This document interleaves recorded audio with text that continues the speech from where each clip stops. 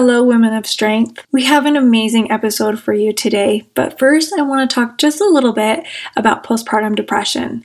Studies show that 1 in 7 new mamas will develop postpartum depression. It's scary and a topic that doesn't really get discussed about a lot. So before we jump into today's episode, I wanted to share a little bit about our podcast sponsor and partner, Happiest Baby.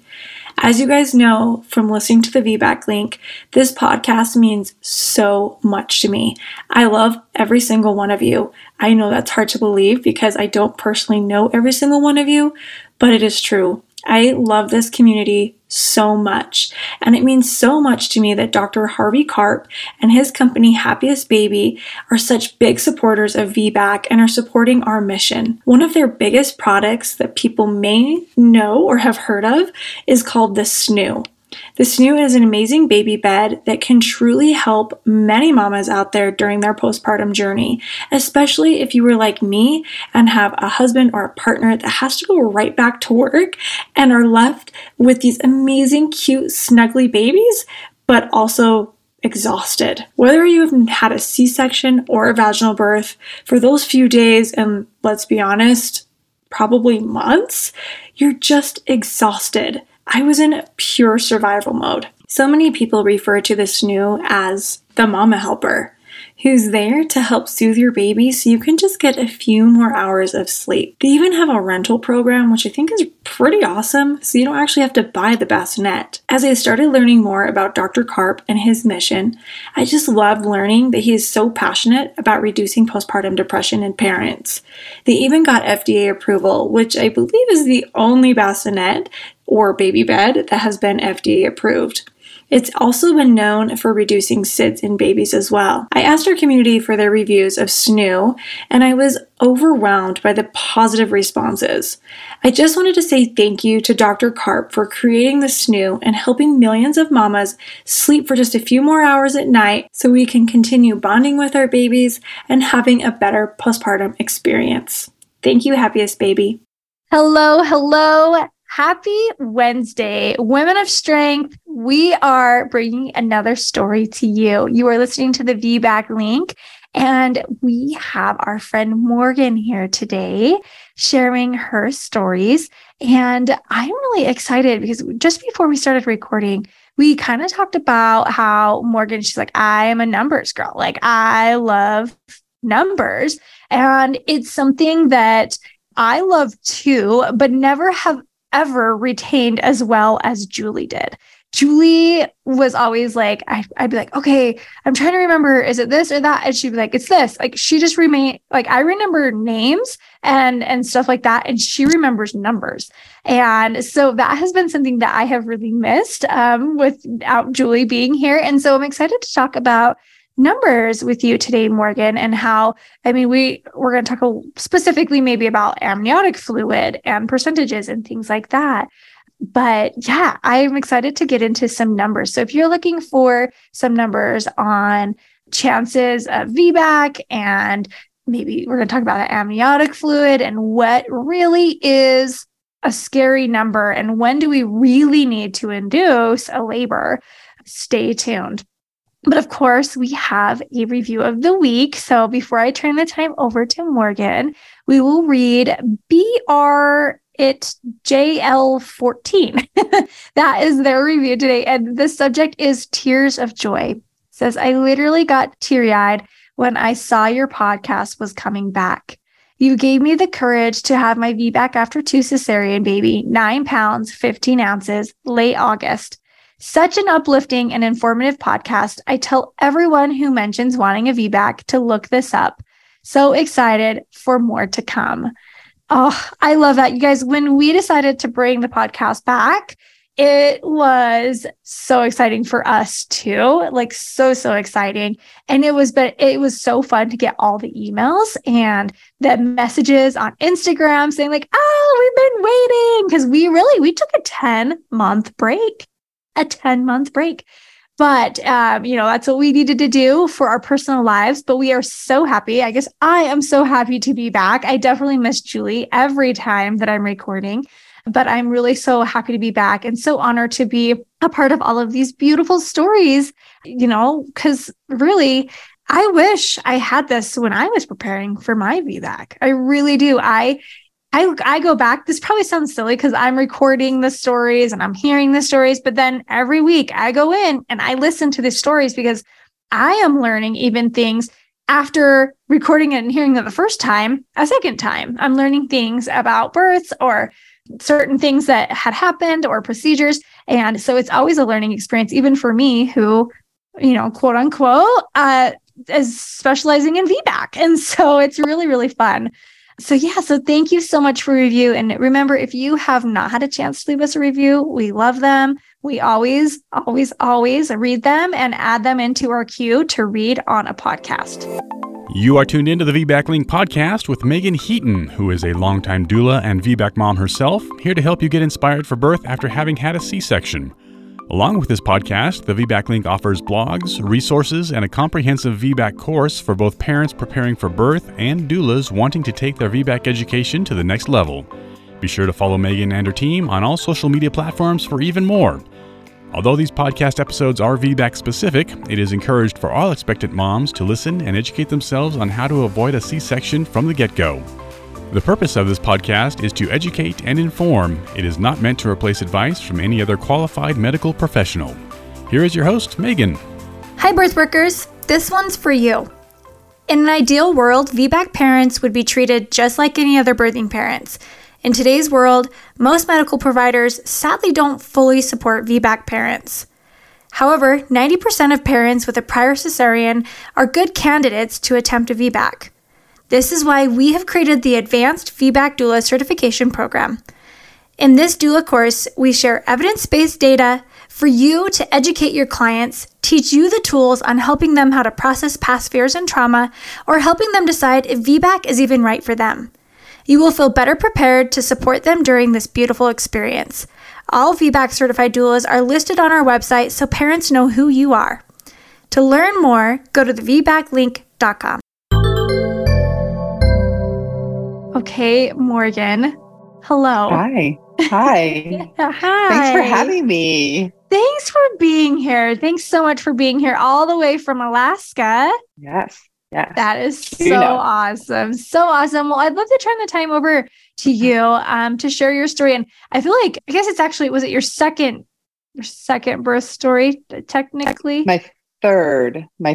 Yeah. My second was a C-section. Thinking, well, yeah, sorry. So that's what I'm talking about, the C-section. Your second birth story, I also want to talk about, because it was a very valid cesarean. It was. Yes. Right. And I want to talk about that too, because we can come across as so negative with cesarean because we're sharing, it's a VBAC podcast, and we're sharing a cesarean story that led to a VBAC. But a lot of the times the cesareans were negative or unneeded or undesired or unplanned, right? And so sometimes it can come across as we're talking bad about cesareans. But I want to point out today with Morgan's story, especially, like, very, very needed. And we're so grateful for cesareans too. So even though we are a pro VBAC podcast, we're not anti-doc, anti-cesarean. That is for sure. So I will let you, share your story, but I just kind of want to talk about that because sometimes I think it can be like, wow, like this podcast hates cesareans. And that's not the case. It's not the case at all. Right. Yeah. So I have three kids now, and my first vaginal birth, and it was mostly pretty well like sought out and went through as expected. Right. It was 41 and 5, and everything went pretty well. I did have some retained placenta at the end, and so I had to go back in for D&C at like 6 weeks postpartum because we hadn't caught that before. And then my second pregnancy was a really good pregnancy. I was healthy. I was working. Everything was going as expected, except my son, Cooper, was transverse and he would not budge. I tried so many things to have him budge. I was doing spinning babies. I went to the chiropractor. I could not find an acupuncturist where I was that I like trusted and was ready to go to. But we tried so many things to get him to turn, and it wouldn't work. So towards the end, my doctor and I had discussed doing a version. And to me, like we had discussed, the risks of it were having a C-section at the end, but that's what we were going in and trying to like kind of avoid anyways. So the risks weren't bothering me at that point. So we did end up trying a version, and it worked. It was very exciting, but then he turned back and I was like, oh no, it was devastating. It was so devastating. Yeah. So that was was one version, and he turned back. And so the doctor had said, oh man, and she was right with me on my birth plan too. She was there. She was ready to go. She said, well, let's try another one. And I was like, okay, like, let's do it. I went through it. I got through the first one. It was uncomfortable, but we did it. And so the second one, we tried another one, and sure enough, he turned, and we're like, yes, we just got to keep him there. So I was like standing up all day. Like, I'm not going to move. I'm just going to stand. And he turned back, and I felt him turn back, and I was like, oh no. Version, a second successful version that then turned back. And after that, we were coming up on our due date, and I was just so adamant about wanting a vaginal birth at that point that I said, you know what, why don't we try a third version, and we'll just induce right after that. And maybe I won't get my unmedicated birth, but I'll still have a vaginal delivery, which for me was important because I wanted to be able to breastfeed without any concerns. So we tried a third version, and it was on my due date, and we were in the hospital. We were ready to induce afterwards. My doula was on call, and we were going to call her in after I started laboring. Yeah. And in the middle of the version, we lost his heartbeat. So she had me connected with an ultrasound the whole time. So she's doing the version, and there's a nurse that's doing the ultrasound, and all of a sudden we had no heartbeat. And so she said, well, maybe it's just where we are. Let's move a little bit and see. And so I had to turn, and I moved, and we tried to find the heartbeat again, and we couldn't find it. And so she said, just give me a second. And she walked out of the room. I was all the way in the back of the labor and delivery unit at that point. And she walked out of the room so calmly, and she went into the hallway, and she just yelled, we need help in here. And I was like, whoa. I was not expecting that. And so what went from calm right in front of me went to massive emergency in the hallway. And so all the nurses descended in, and the bed got moving, and we went into the operating room, and it took 20 minutes because I didn't have an IV or anything connected to me at the time. So 20 minutes later, so you weren't under general anesthesia. They didn't put you under general. They did not. No, I saw it. I saw the whole thing. I mean, they had the cover up, right? But there's so many reflective units and metal everywhere. I could actually see what was happening, which was fine. I don't mind that. But they pulled him out 20 minutes later, and he was not breathing. No breathing, no heartbeat, anything. So they had to do CPR, and they got him back. The nurses got him back, which is just amazing. And he was rushed over to a NICU at another hospital, the highest level NICU. I think it's level 4. Yeah. So he went to a children's hospital where there was a massive NICU there. And he's good. Friday is his birthday, and he'll be 8, and he's just an amazing little kid. So I'm very, very grateful for that C-section. How was that for you? How was recovery for you? How recovery was fine. There were no unplanned, unexpected occurrences, right? Yeah. Like, we knew it was going to take a little longer. We knew not to work. Yeah. The thing that was hard was, first was breastfeeding, because I had so much IV. I was going to ask about that. I got really nervous because I was pumping, right? He was in a different hospital. And so I saw, after 2 or 3 days, I saw my levels go down drastically. And I'm like, oh, what is this? What happened was the IV fluids had left my system. And so then it was just my natural, breastfeeding amount. And so I was not expecting that drastic change. Yeah. But once we figured out what that was, and that was good. And then the second thing that was hard was him being in a NICU. So once I was discharged from the hospital, I was driving back. I wasn't driving. My husband was driving back and forth from the home to the hospital. Luckily, we were close enough, but I could only sit. I couldn't lay, right? That NICU, I couldn't lay. And so there was there's a little bit of pain there. And then once we were ready to get him breastfeeding, we didn't have a room for us. He was still in the NICU. So I was sleeping outside in the guest area, like the waiting room. Yeah. Along with other families that were going through things like their kids and cancer and stuff. And there's nowhere for the parents to stay. So we're all like making tents in the waiting room. So that was a little hard for that recovery. That is really hard. Yeah. Yeah. That part was stressful, but once we were all home, it was good. It was good. How long was he in the NICU? He was there for 11 days. Okay. And they were worried about brain damage. So it was a hypothermic treatment that they put him on. Yep. Yeah. Mm-hmm. Yeah. Well, so grateful that all is well. There must have been something. It's so hard because my baby, he kept going breech. Like my midwife would flip him and then boom, back breech, flip him, boom, back breech. And same thing, I'd feel him and I'm like, what the heck? And she finally was like, we have to trust him. There's a reason why. We don't know. We don't know why. We don't understand it, but we have to trust him. And it's so hard. It's so hard to be like, because I was like, if I have to have a third cesarean because he's breech, I will be so mad. But yeah, that's so hard. And that's so true. Like, I think Cooper was telling us, I'm not supposed to be here. If I go this way, things are going to go bad. And sure enough, they did. Right. Like he tried twice, but then, the third time was too stressful for him. It was too stressful. I think possibly maybe the umbilical cord got bent in a way that no airflow could go through or something. We don't know. Yeah. But thank goodness for that C-section because it brought him back to us. Absolutely. Yeah. Mm-hmm. Yeah. So then baby number 3. Yeah. Baby number 3. That was 5 years later. We've had a lot of difficulties with some miscarriages. And I didn't mention before, I'm active duty Coast Guard, and I also am on the ships all the time. So you have to like kind of plan pregnancies around shipboard life. Oh my gosh. So so there's big time periods in between my kids. Right.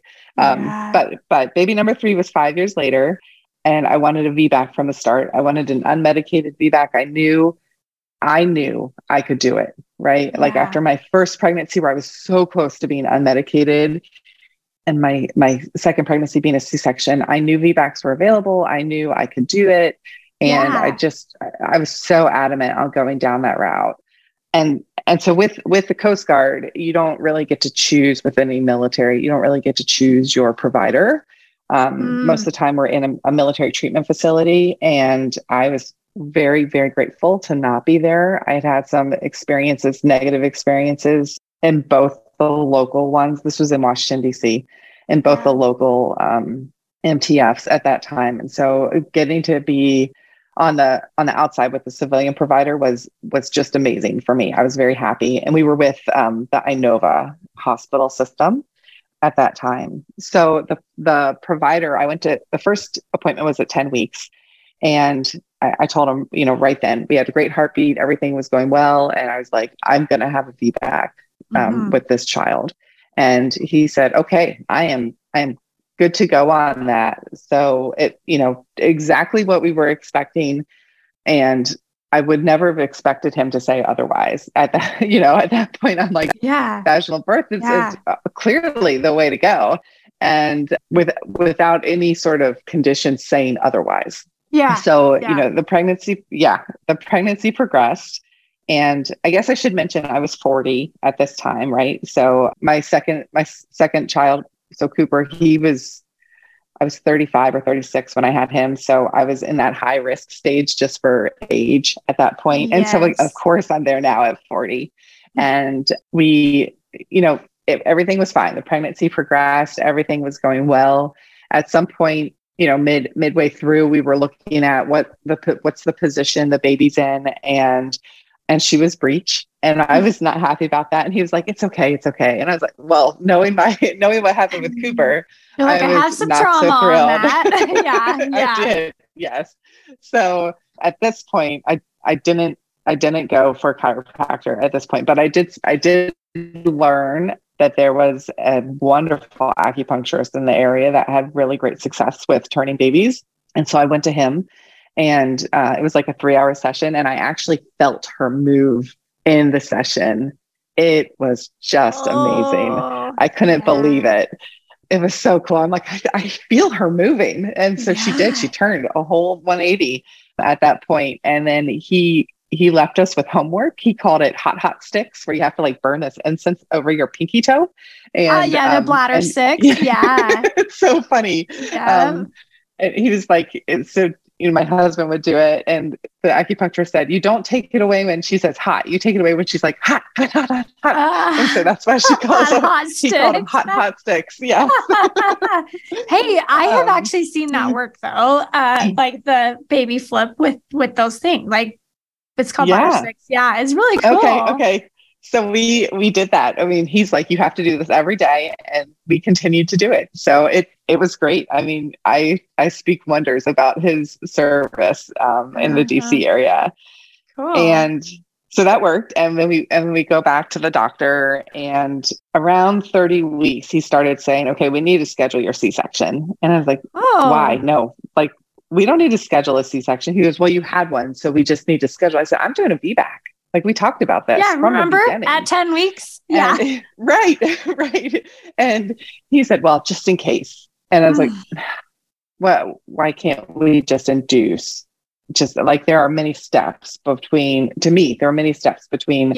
vaginal delivery and a C-section. Yes. And scheduling a C-section, I should say, right?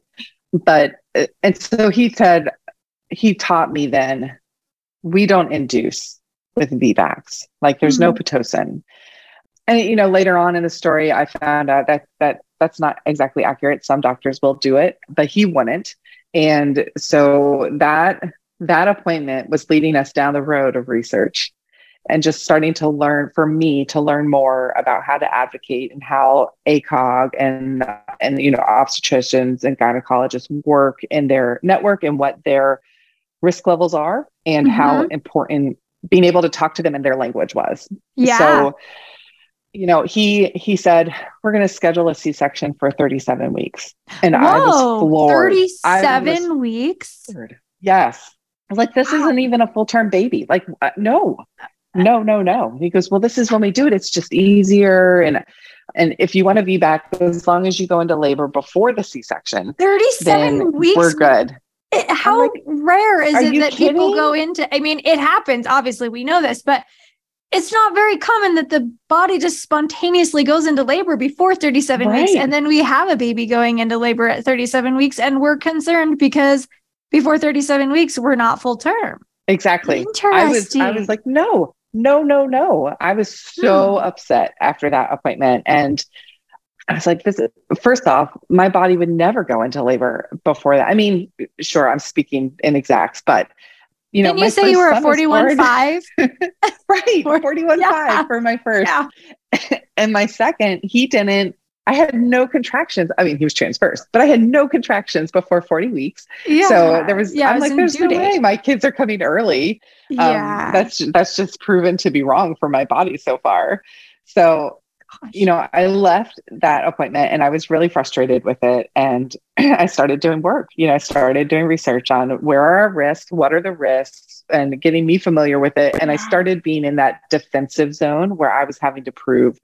So I found your website, I found your blog, and I started listening to every single episode. I mean, it just gave me so much knowledge on where to look and what to look out for, and like the bait and switch that you were calling it. I was like, oh, this is me. This is what's happening. And so I did. I research and defenses were up at that point, which is unfortunate, right? Because you don't want to be in a defensive situation. Unfortunate. Yeah, exactly. And it's like, it's so hard because again, like we've talked about this on the podcast, like we don't want to have to walk in with our arms up, right? We don't want to have to like be ready to punch. It's not what we should be doing. Like we just want it to be a nice, cohesive, every providers listening to us listening to the provider, because it's also important for us to listen to the provider.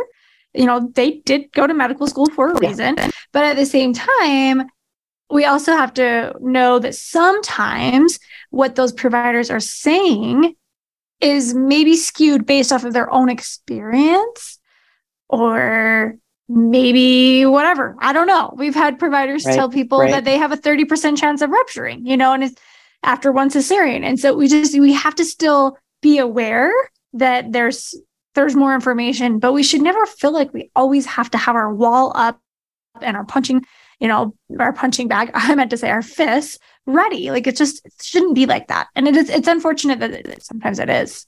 Right. And so after that appointment, I had already known I wanted a doula, but I was adamant about getting a doula with this one as well. And I found one, and she was amazing. And she had been a doula for VBAC before, and so she had also pointed me towards research and was ready to help me. And she really was. She was awesome through this whole event, the whole birth. But we continued to, time continued to progress. And I remember going and taking my older kids to Chuck E. Cheese one day, and they're off doing their thing with all the arcade games, and I'm on my phone and I'm listening to podcasts and I'm scrolling through ACOG research, and I'm like, I don't want just the bulletin, I want the research behind it, and I'm doing all this on my phone trying to find it all, and I found it. I found what I was looking for, and it was not just the risk of a VBAC and the risk of a second C-section. It was what happens when a person has already had a vaginal birth. And it's a conditional probability, right? I'm a numbers person.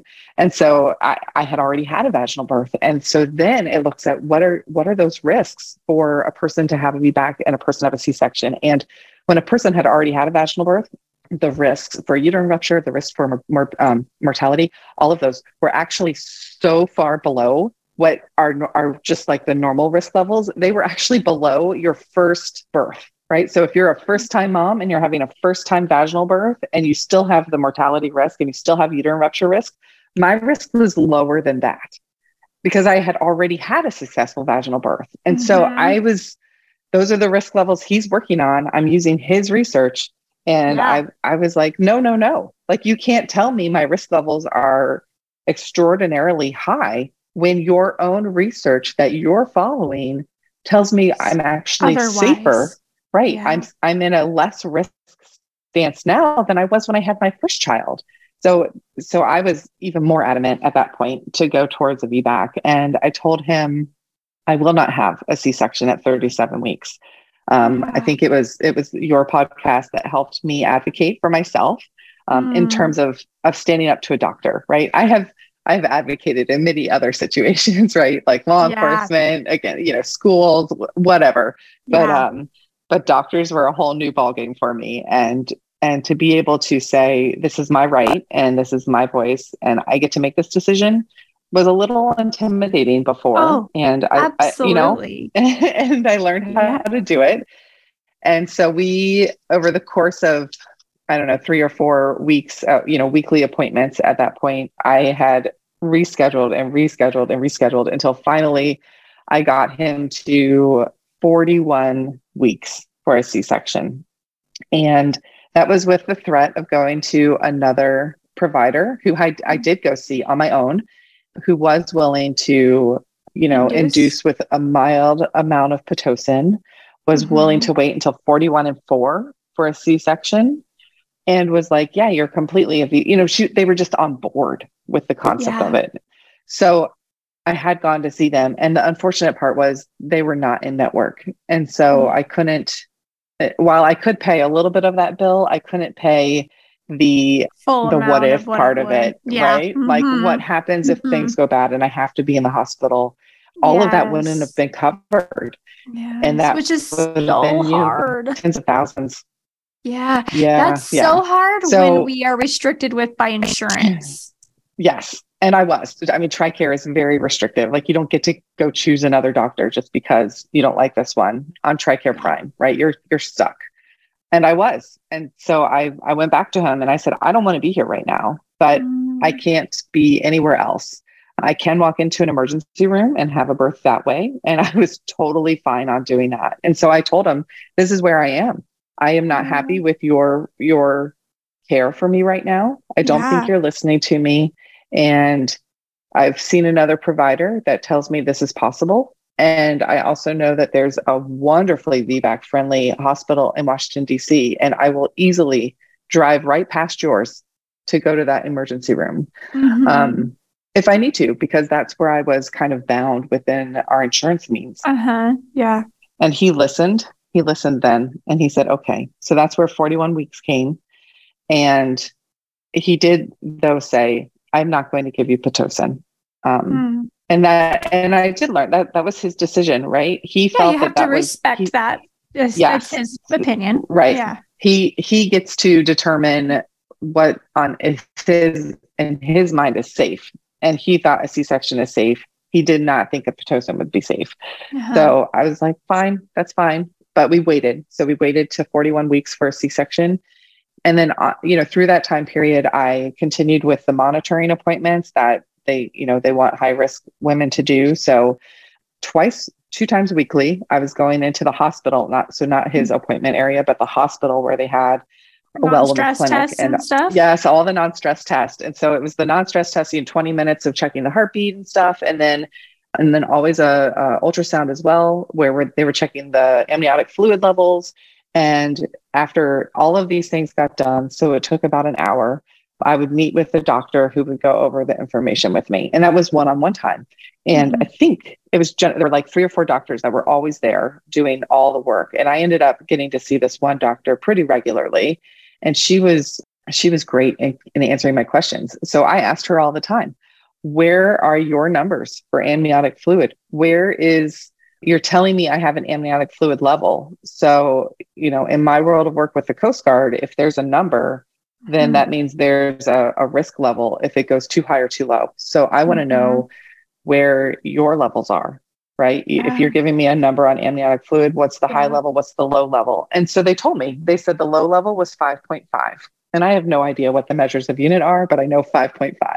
So we, I kept going and everything was always perfect.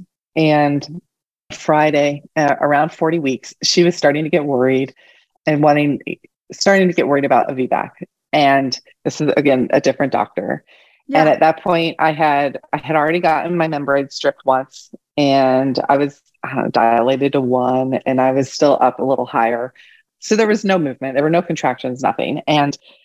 But everything was still fine. All the levels were still fine. And on that Friday, my amniotic fluid level was a 9.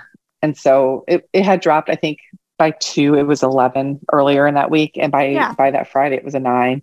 And I had been busy, but it was still above the 5.5 and everything was fine. And she said, we should admit you. And I said, well, what are you going to do if you admit me? And they couldn't answer me. They're not willing to give you Pitocin. So they're not willing to induce your labor. So what is admitting going to do other than, I guess, signing up for the cesarean at that point? Right. And so I'm like, are you going to let me just sit there in a room for days on end until I go into labor naturally? And is there a time limit for that? And she couldn't answer those questions. And so I said, I'm okay. I'm going to go home. Yeah. And so we agreed that I would come back on Monday. I would do a lot of, I don't know, drinking water and Gatorade. And I would come back in on Monday and see if that changed my amniotic fluid level. So I did. I came back in first thing on Monday, and everything again was fine in terms of how they had prescribed the numbers to me ahead of time. So fetal kick counts, fine. Baby's heartbeat, fine. The non-stress test, everything there was fine. Amniotic fluid level was at a 7. So it had gone back down a little bit further, but it was still above the 5.5. So at this point, she called in the on-call doctor for my providers group, which was another female. And we said, let's just do another check right here to see if I'm dilated any further. And I was okay with that. So she did. And I hadn't dilated any further, but the baby had dropped some at that point. So I was happy with that because, the baby needs to drop first before you start dilating. That kind of helps it. Yep. But they didn't see that as anything. They were only looking at dilation. And I said, I'm good. I don't feel like I need to be here. Everything is fine, and they said, well, you haven't started dilating further. And I'm like, well, it's not like you dilate, 10 centimeters over the course of 10 weeks. That's not how this works. Nope. So Nope. we're Gotta need some contractions a lot of the time too. Right. We're having this weird conversation where they're like telling me I'm in trouble, and I'm just not seeing it. There's no urgency in their voice. Yes. There's no actual concern in any of the testing that was happening. And again, like I'm asking again, well, what are you going to do if you admit me today? And they again can't tell me an answer. And so I said, I'm gonna go make a call. And so I called my doula, and we had a long conversation. And at that point, we really thought, if I had to go back again on Tuesday or Wednesday, like it was just going to get worse with them urging me. And how much stress do I want to add on for me to do that? And, exactly. And we were getting close to that 41-week C-section date at that point. And so even doing all the things, right? All the induction things that you do, you're pumping, and you're doing the raspberry leaf tea, and all of the walking, everything, nothing had changed. Right. And so I went back into the doctor and I said, I am not going to be admitted today. I'm going to go home. And then we went home, and we went to our last resort of induction, which was taking the Cytotec, that weird, horrible tasting stuff. It's castor not Cytotec. Oil? It's castor oil. Castor oil. Yeah. Taking castor oil. And Cytotec's that horrible drug that induces miscarriage. It was castor oil. And so I did 2 tablespoons of castor oil in a milkshake with, it was Ben & Jerry's peanut butter, right? I wanted like a really strong, intense taste to get rid of that castor oil. Yes. And I told our doctor ahead of time that I was probably going to do that. So I wasn't trying to hide it. Yeah. You weren't sneaking around. Yeah. No. And so I did. That was what I had for dinner that night at 6:30. And at 10:30, I had to go to the bathroom. And at 11:30, contractions started. And it was, and so we're home, and the kids, both boys are in bed at that point, and we're having, we're just in labor. And I went to the bathroom a few times. At some point I said, I really want to be in the bath. So I went to the bath and, had a nice warm bath, and I stayed in the bathtub probably for 45 minutes or so. And then I said, I need to go to the bathroom again. And that was when I felt like, it probably felt like pushing at that point, like starting to push, but we weren't sure if it was still the remnants of castor oil or if it was like literally pushing. So our doula had said you'll probably feel the castor oil effects for that first hour of labor. And so we were still in that first hour. And so I was like, okay. But Dave, bless him, he saw a change in me that I didn't see. Like he saw he saw me get into like a more determined working mode in my face. And so he called my doula, and he called my sister, and he got everybody to, just in motion. And so my sister was going to come watch the boys so that we could get to the hospital around, when contractions are around 5 minutes. And my first vaginal birth was 14 hours. So that's what I was expecting, somewhere around 12 hours or so for this one. And by the time my doula got there, 30 minutes later, I was crawling on the floor, and she said, well, let's just see how you're doing. And I was like, I must have looked like the devil, because I said, we are going to the hospital while I'm crawling.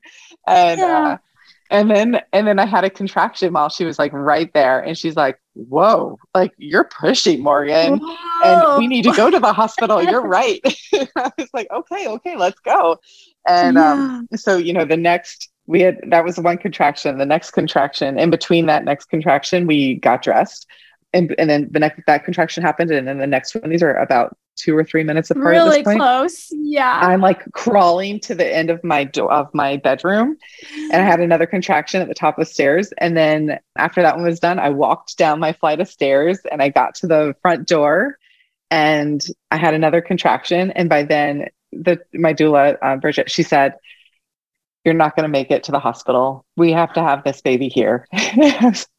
Okay. Oh so Dave calls 911, and Fairfax County has an amazing fire system set up. And so we were expecting them within seconds. And they did. They probably got there 5 minutes later from our call. Wow, And that's fantastic. they're really fast. But I had already had the baby by then. No he way. was out looking for, he was out looking for them to show up, and I had the baby like one contraction later. Oh my God. Corey comes out. So he missed the birth. He did. He was out. He was outside, like getting the ambulance and the fire truck. Come on. And so Bridget's in there, and she's like, Morgan, your baby's coming. Catch your baby. And I was like, oh. And so I reached down and I was on my hands and knees. I reached down and caught her, and she was still fully inside the amniotic fluid or the sac. She was born in call? Yeah, she had not, there was no water rupturing or anything. So she was fully inside her sac. And Bridget had said, that was the doula, she said, she's inside your amniotic sac. Like, you need to open that up. And so I remember like opening it up and having the water come out around her and like fall to the floor. We had gotten some towels down. And then she screams, and I just bring her up into my, onto my chest and hold her, and she's bright and pink and everything is fine. And I felt wonderful. It was such a great experience. There was no scariness to it. I wasn't worried about being at home. I felt really in control of the entire process. I knew what was happening. I knew my body was working the way it was supposed to work. And so I wasn't worried about the pain. I didn't even, there was a lot of pain, but it wasn't like pain, right? It wasn't like someone was pinching. It was intentional work. And so it really honed me in on what was happening. And it was just amazing. And I loved every minute of it. And so I'm holding her on my chest, and 2 minutes later, 9 big firemen come right in on the labor floor. And I'm naked, right? I'm naked. Yeah. I'm breastfeeding because I had taken off my bra at that point. I'm breastfeeding. I'm just sitting there like against the coat closet. And your husband's probably like, Dave's there, right? He's right next to me at that point. And these, like, it has to be 9 or so. It was definitely a full fire truck and an ambulance, and it's all men, and they all walk in, and I was like mortified. Like, oh my God. So everything about my like toned, intact, powerful, in control birth just goes out the window. Went out the window. Yeah. Yeah. And so they got me a blanket, so I covered up, and they were like ready to cut the cord, and I said, let's just hold off on a minute. And they did. They let me hold off on cutting the cord. Beautiful. And we let it like all the blood drain out, and I breastfed. I made sure we got that in. And then eventually again, Bridget, she was so good because she just kept a really good awareness of everything that was happening in the situation. And she said, you haven't delivered the placenta yet, so we need to go to the hospital. And I was like, oh, right. So, in the big transition, I had lost my powerful, intact mode of doing what I knew I needed to do. And I had switched to like covering up my body and all that, So I wasn't kind of in the zone. Like telling, if you think about that, that's like really like when you're vulnerable like that, you're like, I forget that I have this other part of birth that I need to take care of, because you're just so protective of yourself. Right. Yep. So we walked out into the ambulance, and I walked to the ambulance, holding her, and we got there, and we had like a 20-minute ride. At some point in that ride, I thought I needed to get the placenta out, but I couldn't, right? I was there by myself. I didn't know these people. I felt too vulnerable to be able to do it there. Yeah. So we get to the hospital, and the ER decides they don't need me, right? I'm not an emergency at this point. So they take me up to labor and delivery. And the doctor that I had seen earlier the day before, right? Because they're on a 24-hour shift. She's the one that's still on call. And she said, okay, well, we have to get the placenta out. But she was doing this in a very rushed, not pleasant way. Like, she was upset with me because I didn't listen to her earlier on like getting, and now I'm coming in by an ambulance, and And I could tell she was mad. And she said, we can do this here or we can do it in surgery. And I said, well, let's do it here. Right. Like, I don't need to go into surgery if I don't need to. You can give me an IV, put a little Pitocin in me and let's go. Like, I know that's how you do that to get the placenta out a little bit. And at this point, there's no issue with uterine rupture because the baby's already out. So Pitocin should be fine. But that is not what happened. Like I said, yeah, we'll do it here. And the next thing you know, she sticks her entire hand in me and all the way into my uterus. And I am in so much pain. And she rips out the placenta. And with it, she ripped open my uterus. and I screamed. It hurt so much. And I handed Corey, who's my little girl, I handed her over to Dave at that point. And Bridget was just floored. She tells me this afterwards because I passed out. I'm sure you were in shock. I must have been. Yeah. She went over and went out of the room and yelled to get help, even though the doctor was in there. And there was another doctor that was nearby. It was the anesthesiologist who came in and she said, no, we're not doing this here. We're going into surgery. My doula took a picture of my blood pressure or my heart, whatever it is, the blood pressure monitor at the time. I was at 50/20. And then I'm sure your heart rate was through the roof. It was, it must have been. So you were in shock. Yeah. It was bad.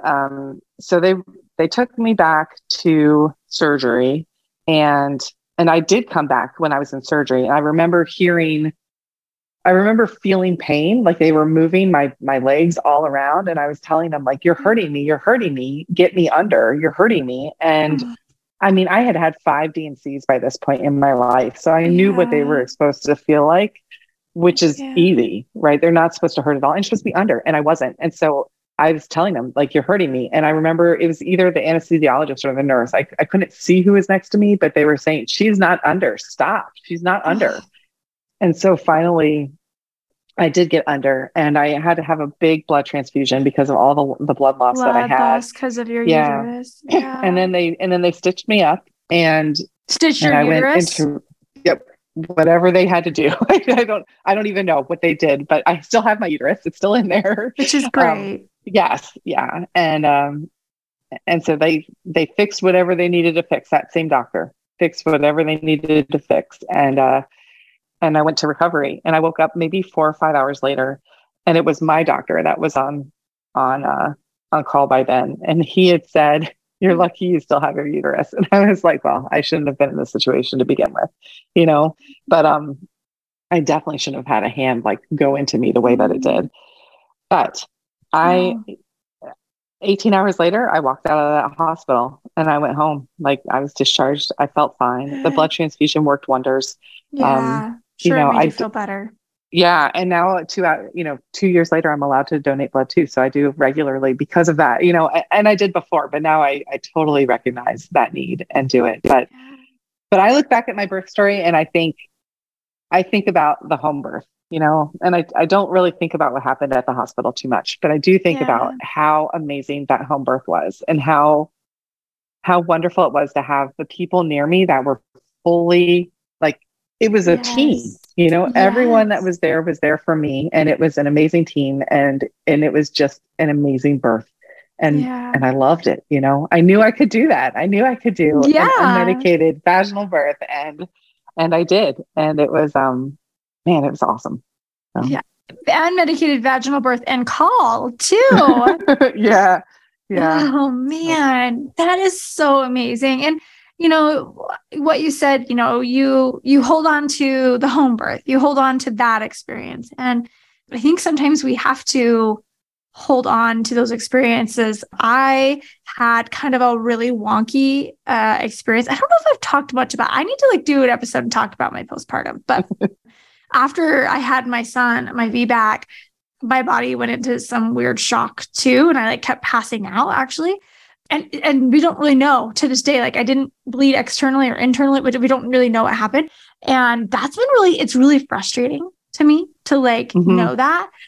And it's there, it's in my mind, just like this hospital experience. And obviously this insane uterine issue, placenta issue that shouldn't have happened, like you said, but it's it's in your mind, but then you're holding on to this over here. And that's what I do. I hold on to my VBAC because I do still wonder what happened and whatever. And you're like, yeah, this shouldn't have happened in the first place, but I'm holding on to this HBAC technically. Yeah. Unplanned HBAC.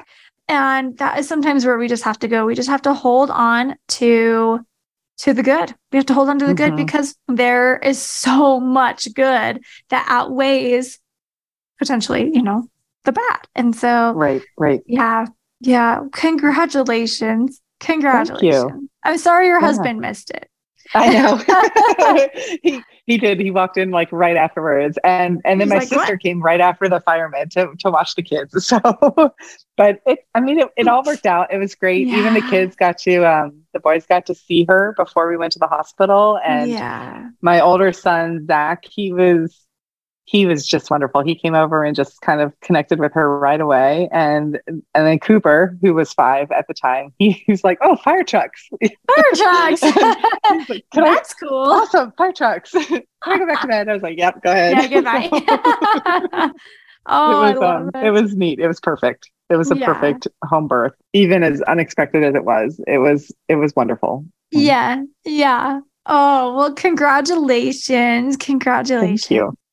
And let's talk a little bit about AFI, which is the amniotic fluid, because you were getting into this space of like, oh, well, they're getting concerned, like, oh, let's admit you're at 9. Oh, it's I think you were at 7 maybe when they were like, oh, let's admit they started at 9. Yeah. Okay, they did start at 9. Like, you're at 9. Let's admit you. Yeah. And okay. I said no. Yeah. Yeah. I'm glad my memory is not too far off.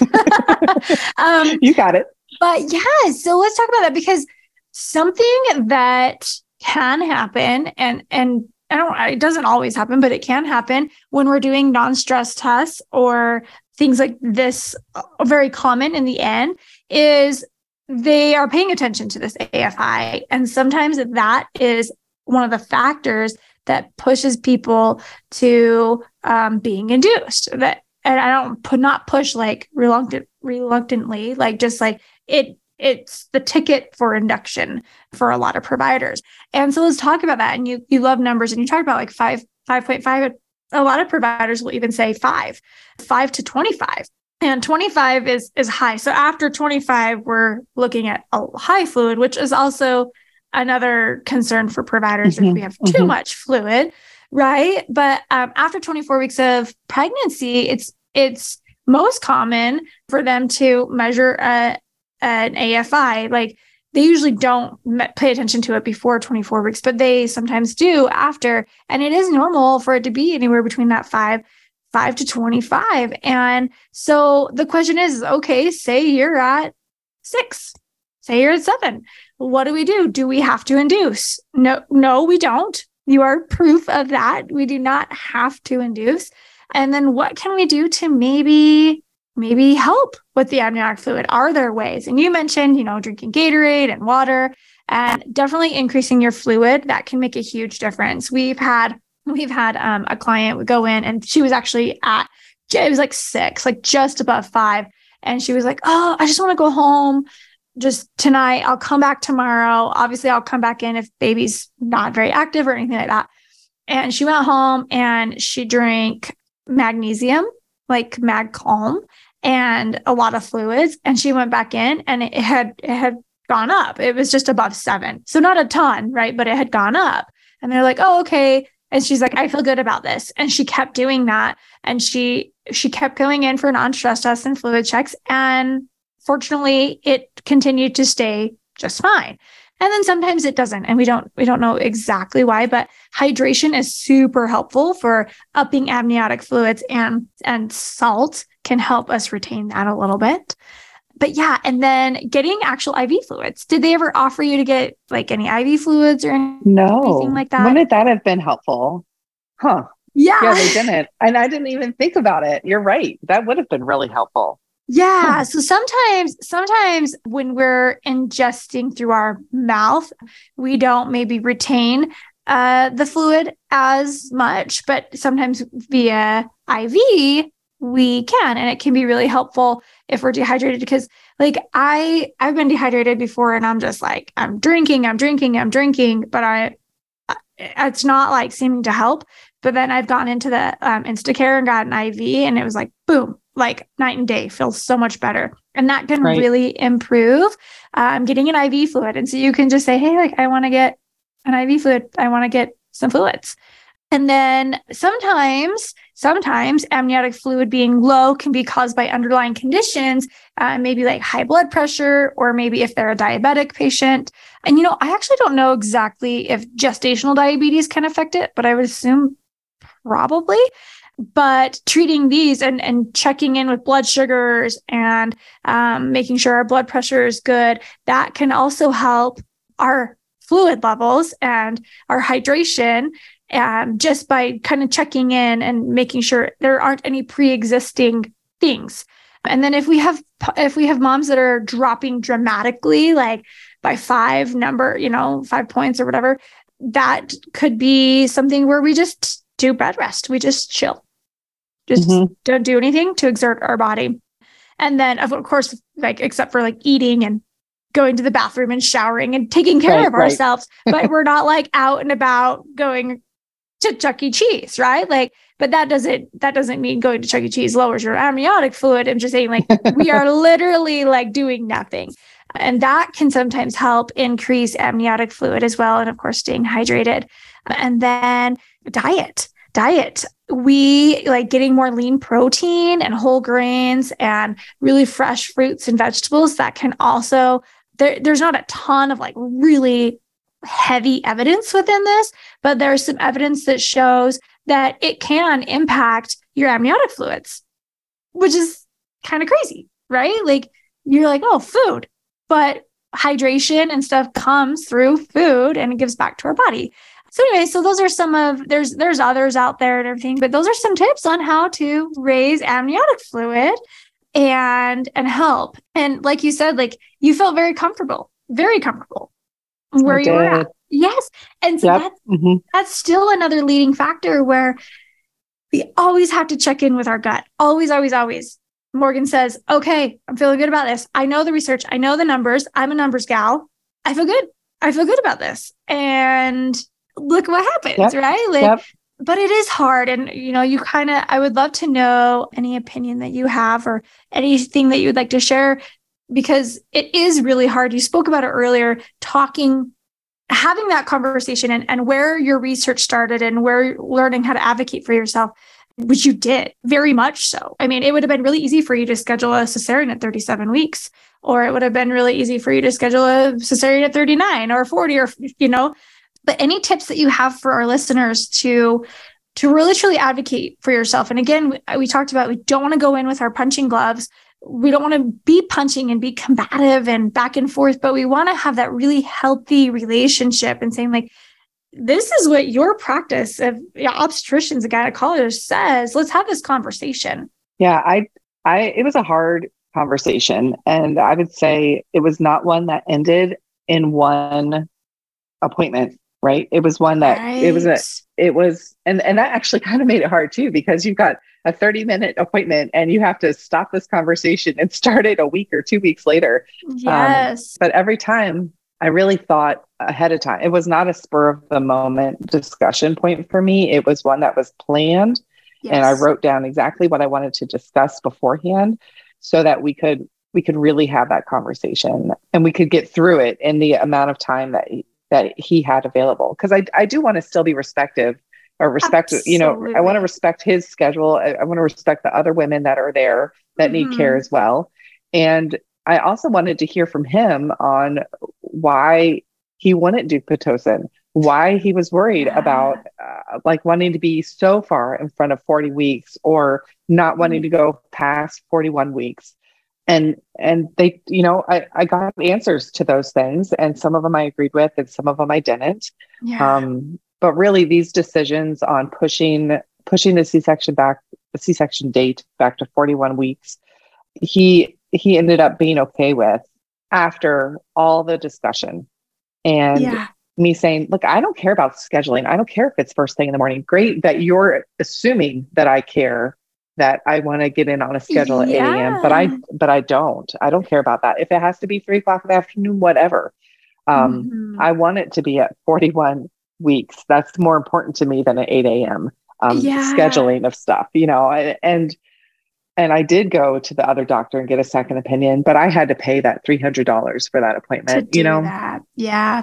Right. Right. So I love that you mentioned that, like, it's so easy on both parties, on the birthing parents' side and the provider's side, to just assume, right? To just assume, like, oh, well, you don't want to fast all day because when you have a scheduled cesarean, you have to fast. So you want an 8 a.m. cesarean, don't you?